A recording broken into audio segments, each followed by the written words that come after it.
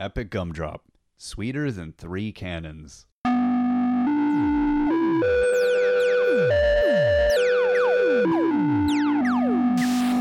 Hello, Jeff. Hey, James. If you have feedback for this episode, hit me up at Epic Gumdrop on Twitter. Yeah. Or you can leave us comments on the website, breakingdads.com. Breakingdads.com? Breakingdads.com. Excellent. And if you enjoyed it or hated it, rate us on iTunes. Yes. Let us know. And then other people can find us. Or not. Yeah. But do. But do, yeah.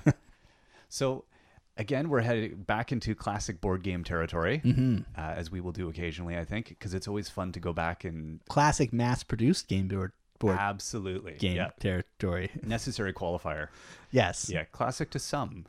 Yeah. Although I think this one is the one mass-produced game that tends to slide more into the classic category than out. It has more respect than most of those games of that era. Fits into a category in an easier way, I think. Yes. That's part of it. The game, of course, is Risk. Yeah. And it's not the story I thought it would be. It never is when you look at these never mass-produced games. It starts in the 50s, and it makes sense when you look at what it was kind of coming out of. Again, that era of board gaming, or that era of war gaming, almost more is what this comes out of. Which soon after that era of war, actual war, yes. Yeah. I think it's another one of those. If you say Risk, someone will say, "Yeah, I played a lot of that." Like I played a lot of that. It's not a game. I don't hate it. No. Which is why when I came to this one, I had different feelings than I did with, say, Candyland. This one, I was like, oh, yeah, okay, let's find out. So going back, I was surprised. I thought this was just another mass-marketed game right from the inception, but it's not quite. It was designed by Albert Lamouris. I'm probably screwing that up. That was good. I like that. That was good. That was good. Yeah. And if that name rings a bell to any of the cinephiles, that's because it is the same Lamouris that won the Palme d'Or for his short films at Cannes, for White Mane in 1953 and for The Red Balloon in 1956. And they are cute. Not cute. That's the wrong word. They're kind of cute. They have moments They're of cuteness. beautiful. Beautiful. And Yeah, I would say that. Kind of dark. They're kind of very dark. Yeah. Like there's a weird, like fighting oppression. There's children. Feel. Yeah. The White Mane's about a kid that's this fisherman kid who goes and kind of saves this white stallion from these guys who are trying to collect wild horses. And it goes dark. And then the other one's about a kid who gets a red balloon. Yes. And it becomes his, and he fights for it, and it is his friend, and he champions it, and then it gets dark. And then it seems like it ends happy. Wait, these are French films? Yeah. They are so French, 50s films. It's awesome. But my kids really enjoyed them both. They were very captivated. They didn't identify with the children, did they? I feel like we're getting way off topic. Oh, yeah. But no, but it's kind of an essential segue in a way with this. Yeah. With what he does. So this is the mind that created this game. Yeah. Yeah. Yeah, my kids were cheering for the horse and for the balloon. Over the children. Over the children. Yes. Yeah, anyway. You should go and watch them. We'll put links to those. You can watch them. They're about half an hour, 45 minutes. Thank you, YouTube. Yeah. Yes. I guess his family doesn't need the money from Criterion Collection or something. I don't know how those... I've seen them before, but I felt kind of bad. I was like, wish these things were available easier. Yeah. Anyway, as though, 1953 and 56 winning Cannes, that's not enough for Albert. What would he say to that? No. And then a drink of something. Yeah. Yep. As if to say life, was good, but somehow, missing that je ne sais quoi. In 1957, he brings us Risk. I do like that your French Canadian heritage, which you have none of, is coming through in this episode. Do you really? I do. My grandfather is totally French Canadian. Wow. Yeah, no, I'm a quarter French. Oh, I got none of that in mind. Oh, that's why you I'm not going to say it sounded natural in any way, shape, or form. My French is awful. When I went to France, they looked at me like I had vomited in front of them on the ground. Okay, but to be fair, from what I've heard of service in France, that was par for the... Yeah. No, French people are lovely. That's total... Yeah, anyway. Busting stereotypes. That's what we do on Epic Gumdrop. We talk games and we bust stereotypes. It's true. I went to play the stereotype up and you're like, no. No. And then you look down your nose at me, which I don't know. Yeah. Well, it's long. I can do that. Hey, weren't we talking about Risk? I think we were. So in 1957, Yeah. Well, he brings this Risk, but then you think, okay, is that now he's going to become? He's just won a a Palme d'Or. Hmm. He's got beautiful films. Yeah, I'm done. I'm I'd be done. Create a big board game. He doesn't go into board gaming as a career. He brings this Risk, and then he decides that he's going to die tragically. He decided that, did he? I think he did. He's French. I'm going to create new stereotypes. Just his existential angst. He couldn't handle it. Now, he dies tragically in 1970, age 48, in a helicopter accident in Iran while filming Le Vent des Amours, or The Lover's Wind. Des Amoureux. The Lover's Wind, that's it. Again, still probably mangling this. But even after his death, his film's completed by his family, and he wins the Academy Award nomination for Best Documentary Feature. So even after death. That's pretty impressive career. So you gave us, you win a Palme d'Or, you give the world Risk, and you get nominated. Die in a film that later gets nominated for a Best Documentary. That's an impressive, like any one of those things is an impressive career. Exactly.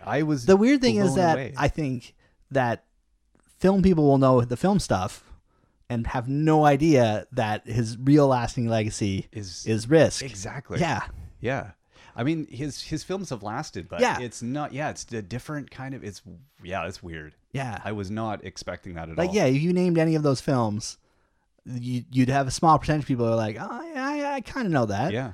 Or maybe 1 out of 1,000 would be like, oh, I love that. Yeah. But you mentioned Risk. I'm sure, at least with the people I know, 99 out of 100 are gonna be like, oh yeah, Risk. And this might be just a North American thing. Maybe it could be. I mean, it was originally released in 1957 in France as La Conquête du Monde, or The Conquest of the World, and then Parker Brothers brought it to us in North America in 1959 as Risk: The Continental Game. So in the French edition, you've got armies are little rectangular cubes, and the 10 army pieces are wooden triangles. So it has this kind of more of a wargamey feel to it. And that, of course, according to the internet, because I don't own an original copy, the U.S. editions also used wooden cubes, so kind of kept with that.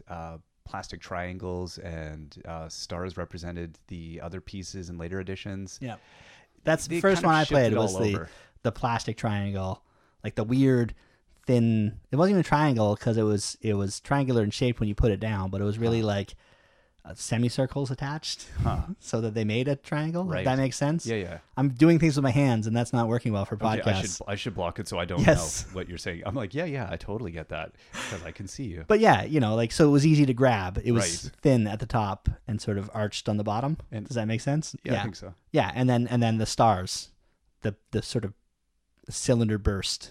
I didn't come to it. I came to it in '93, so I got the later the plastic. Wooden, where they added the what is it, the cannon or there's the 1, the 10, and the I can't even remember what it is now. I've just blocked it out. Anyway, I played the '93 version, so I missed out on the old interesting versions. Yes, which would have seemed in a way more wargamey and less. I know we lost a lot of the armies because they were the thin thing. So, like every time we played, we had less armies than the previous time. It's like, no, you can't be that color. We don't know. They've only got 5 armies. You can't be that color anymore. And we'd find them inside our Trivial Pursuit box. And step on them. Yeah. Little landmines. But as a kid, I assumed all of my parents' games were all the same age. Right. Like their old copy of Trivial Pursuit, which would have been from like 1985, was as old as apparently this copy of Risk from way back, which was in the 60s. Yeah, exactly. Do they still have this? They might. I have to go check. I'm actually very interested to go check. I doubt it. Yeah. That's probably like, what's this garbage? Yeah. 3 children later? No. But yeah, since that time, there's been like a gazillion rethemes of this game. And Risk Legacy really does stand out as an interesting take on the whole idea. I've never played Risk Legacy yet. Yeah. I don't know if I want to. And not to be negative about it, but it just the time commitment. Yeah. Yeah. And I don't know if I have a group of people I'd want to see that often emerge this narrative with. Yes, that thank you, Jeff.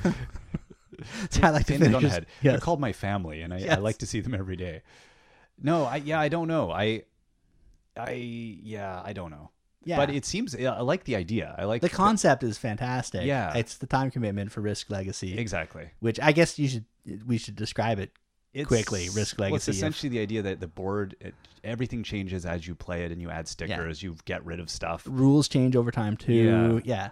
So it modifies, and then it becomes that idea of an emerging narrative that you walk away with at the end of having played all of these games of Risk with your best friends and stuff. Yeah. So you all kind of have this shared memory of this adventure. And you want to take over that continent first, so you can name the continent. Yeah. Forever be known as Jeffistan or exactly. Yeah. No, or something probably worse. I like the idea behind it though. Yeah. And of course, it's available in app form, and that's the version my kid started Risk playing with. I will say this is one classic game where the digital version makes it better. It makes it faster. Well, okay, because I should explain this story. I had a boss back when I worked for a living, and he loved whenever we went on a trip to a trade show or anywhere. All he wanted to do was play Risk. Now, they used to bring a physical copy with them. Oh my goodness! And so in the early 90s, they had a physical copy of Risk, which they would lay out when they got to the hotel and play it. Or one time they're playing it in the back of the car. Yeah, as they're driving down the Autobahn in Germany. How could you? The boss is playing it in his head. He's like, "Okay, take 3 armies from this place." Yeah. I was not there for that, and then they eventually it was on a computer, and that was great. But by the time I was going on trips with them, it was on the iPhone, and we're waiting for our connection flight, and we played 5 games of Risk, back to back. Yeah, so so for me, it's better that way because it's a quick, easy way, and because it's faster. The one problem with Risk is the inevitability of defeat, where you're the guy that is going to be eliminated first.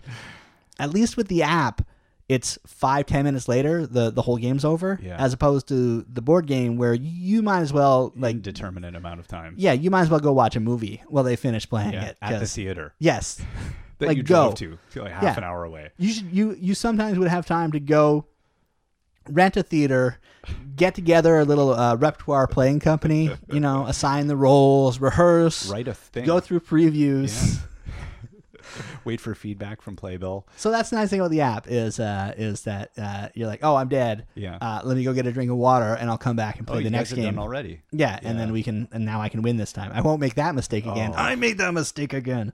So I tried to get my kids to play it with me, and knowing that. Exactly what you just described. They were like, really? My kid was like, can't we just play the app? Yeah. Because he just looked at it and was like, what? And my kid will play, as we often talk about our our kids' experience. My kid will play anything. Yep. Like he will play literally. Yeah. Power Grid. He loves Power Grid. So long games don't intimidate him. Yep. This one, he just went, I know I can play it faster. So I think if there was a Power Grid app, maybe he would go for that instead. But anyway, it was like pulling teeth. I was like, okay, I've got it out. He still had the little, they did a good job. It's little containers of stuff. Mm-hmm. A little bit hard to discern all the little bits in that 93 plastic set. They all kind of look the same. Pulled it all apart, got it set up. The 5-year-old, she was not impressed. She just kind of like, okay, I like rolling dice, but I don't like this rolling dice. Yeah. So we lost her. And then we got about half an hour into it, and then I let them free. I was like, okay. He was so not into it. He's just like, this is not fun. So your attempt to recapture your own youth. Well, I didn't think it would be fun, but I thought he might be intrigued by it. I was curious to get their reaction. You must have sold the game well. I was like, come on, kids. I don't think this will be fun, but I'm interested to get your reaction. Mom and I played many, many hours of this. We played a lot of Risk. Mm-hmm. More than probably should have in the early 90s. Yeah. And it filled the time. See, because Risk, when you had people over, was better than Scrabble. Yeah. Because Scrabble was a game called Which One of My Friends is the Dumbest? Which, by the way, it was me. I was the dumbest when I played. I can't spell. Whereas Risk, everybody gets. Yeah. Yeah. Yeah, it worked. It was a good game to play as a group. Kids today, I don't know. I can see it's a hard sell. Mm-hmm. It's that indeterminate. Yeah. Yes. The player elimination is awful, and just the vagueness of that. So, but the game makes sense in 1957 terms. Mm-hmm. like as you said, it's the end of the war, the World War II, the Korean War. Those are barely out of people's minds. So it is a game that contextually is, totally appropriate. I could see families enjoying this in a different way. It would have been more real, and also there was contextually, what else was there available for games in '59 in North America? So not at all what I thought that would be. It's interesting to see the legacy, kind of as it spread around the world and continued. You see different versions get a little bit weird, like the Germans. This is kind of what actually got me intrigued. I was researching something else and ran across a reference to that the Germans refused to title Risk by what its North American title was, or its French title. They called it Liberate the World, not Conquer the World, because Germany has an aversion to wargaming post World War II, which is totally understandable. Yeah, because it's really tough when you pick up a game and you're the bad guy in every game. No, it's a little too... They probably did not like 80s movies either. I guess pre-80s movies. Yeah. Like when the Cold War was in full swing, they were like, oh, thank goodness. The heat's off. Different accent for the bad guy, finally. Yeah. Yeah, it's... And while the recent English Risk it has a subtitle of The Game of Global Domination, or the World Conquest Game, a recent German Risk is subtitled, again, I'll probably mangle this, Das große Strategiespiel, or The Great Strategy Game. So selling it, I don't know if that's true, Germany. I think you're overselling it a little bit. Yeah. It's not the great strategy. It is a strategy game. Yeah, a great. Yeah. I want strategy. Because the strategy is like, do I spend these cards now or not? And do I attack there or not? Or do I move? Am I all in? Do I move this cube from that square to this square? How much do I like rolling dice? Yeah. A lot. It really should be called the Great Probability Deduction Game. Yeah. Where you try to figure out what are my odds of rolling what I need to roll. Exactly. On each. I don't hate the game. No. I would play it. Like if we were to sit down and play Risk, I would play Risk, but it just... Risk is best with a bunch of people that take it seriously, but not too seriously. Right. Like seriously enough that it feels like when you're defeating them and your army's rolling over them, that you're accomplishing something other than just rolling dice and having the right pips come up. But they don't have graph paper and tabulation. Or they don't get angry when they die. Right. Like that's because you get the guy that's They've like... internalized their army. Yeah, you don't want to have... I am green. You know that the Hitler bunker scene that they keep replaying with different like Hitler finds out Xbox Live costs money, and he freaks out. Yeah, you don't want that scene in front of you ever when you're playing a war game where the guy's just nine. Yeah. So. Yeah. It seems like there must be something about it. I think it's exactly the same thing with us, where it's kind of it's passably interesting enough that it. Internationally, it's done so well. You see so many interesting covers. I feel like I've overkilled it as a game. Like I don't know that I would play it again, but if that were my only option, right, I wouldn't be averse. If you said, "Oh, hey, the world's ended, all the other board games have burned up. Let's play Risk," I'd be like, "Yeah, all right," and not like, oh, right. You wouldn't be like, "There's not a deck of cards around." Yeah, exactly. Hey, can we just throw sticks and rocks at a wall? We've got toilet paper and a marker. Let's just make. We'll make our own version of Carcassonne. Anything.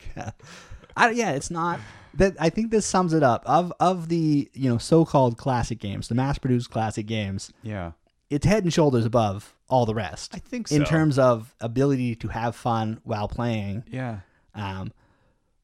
But it's not without its problems. No, I think it might be thematically harder to get the whole family interested.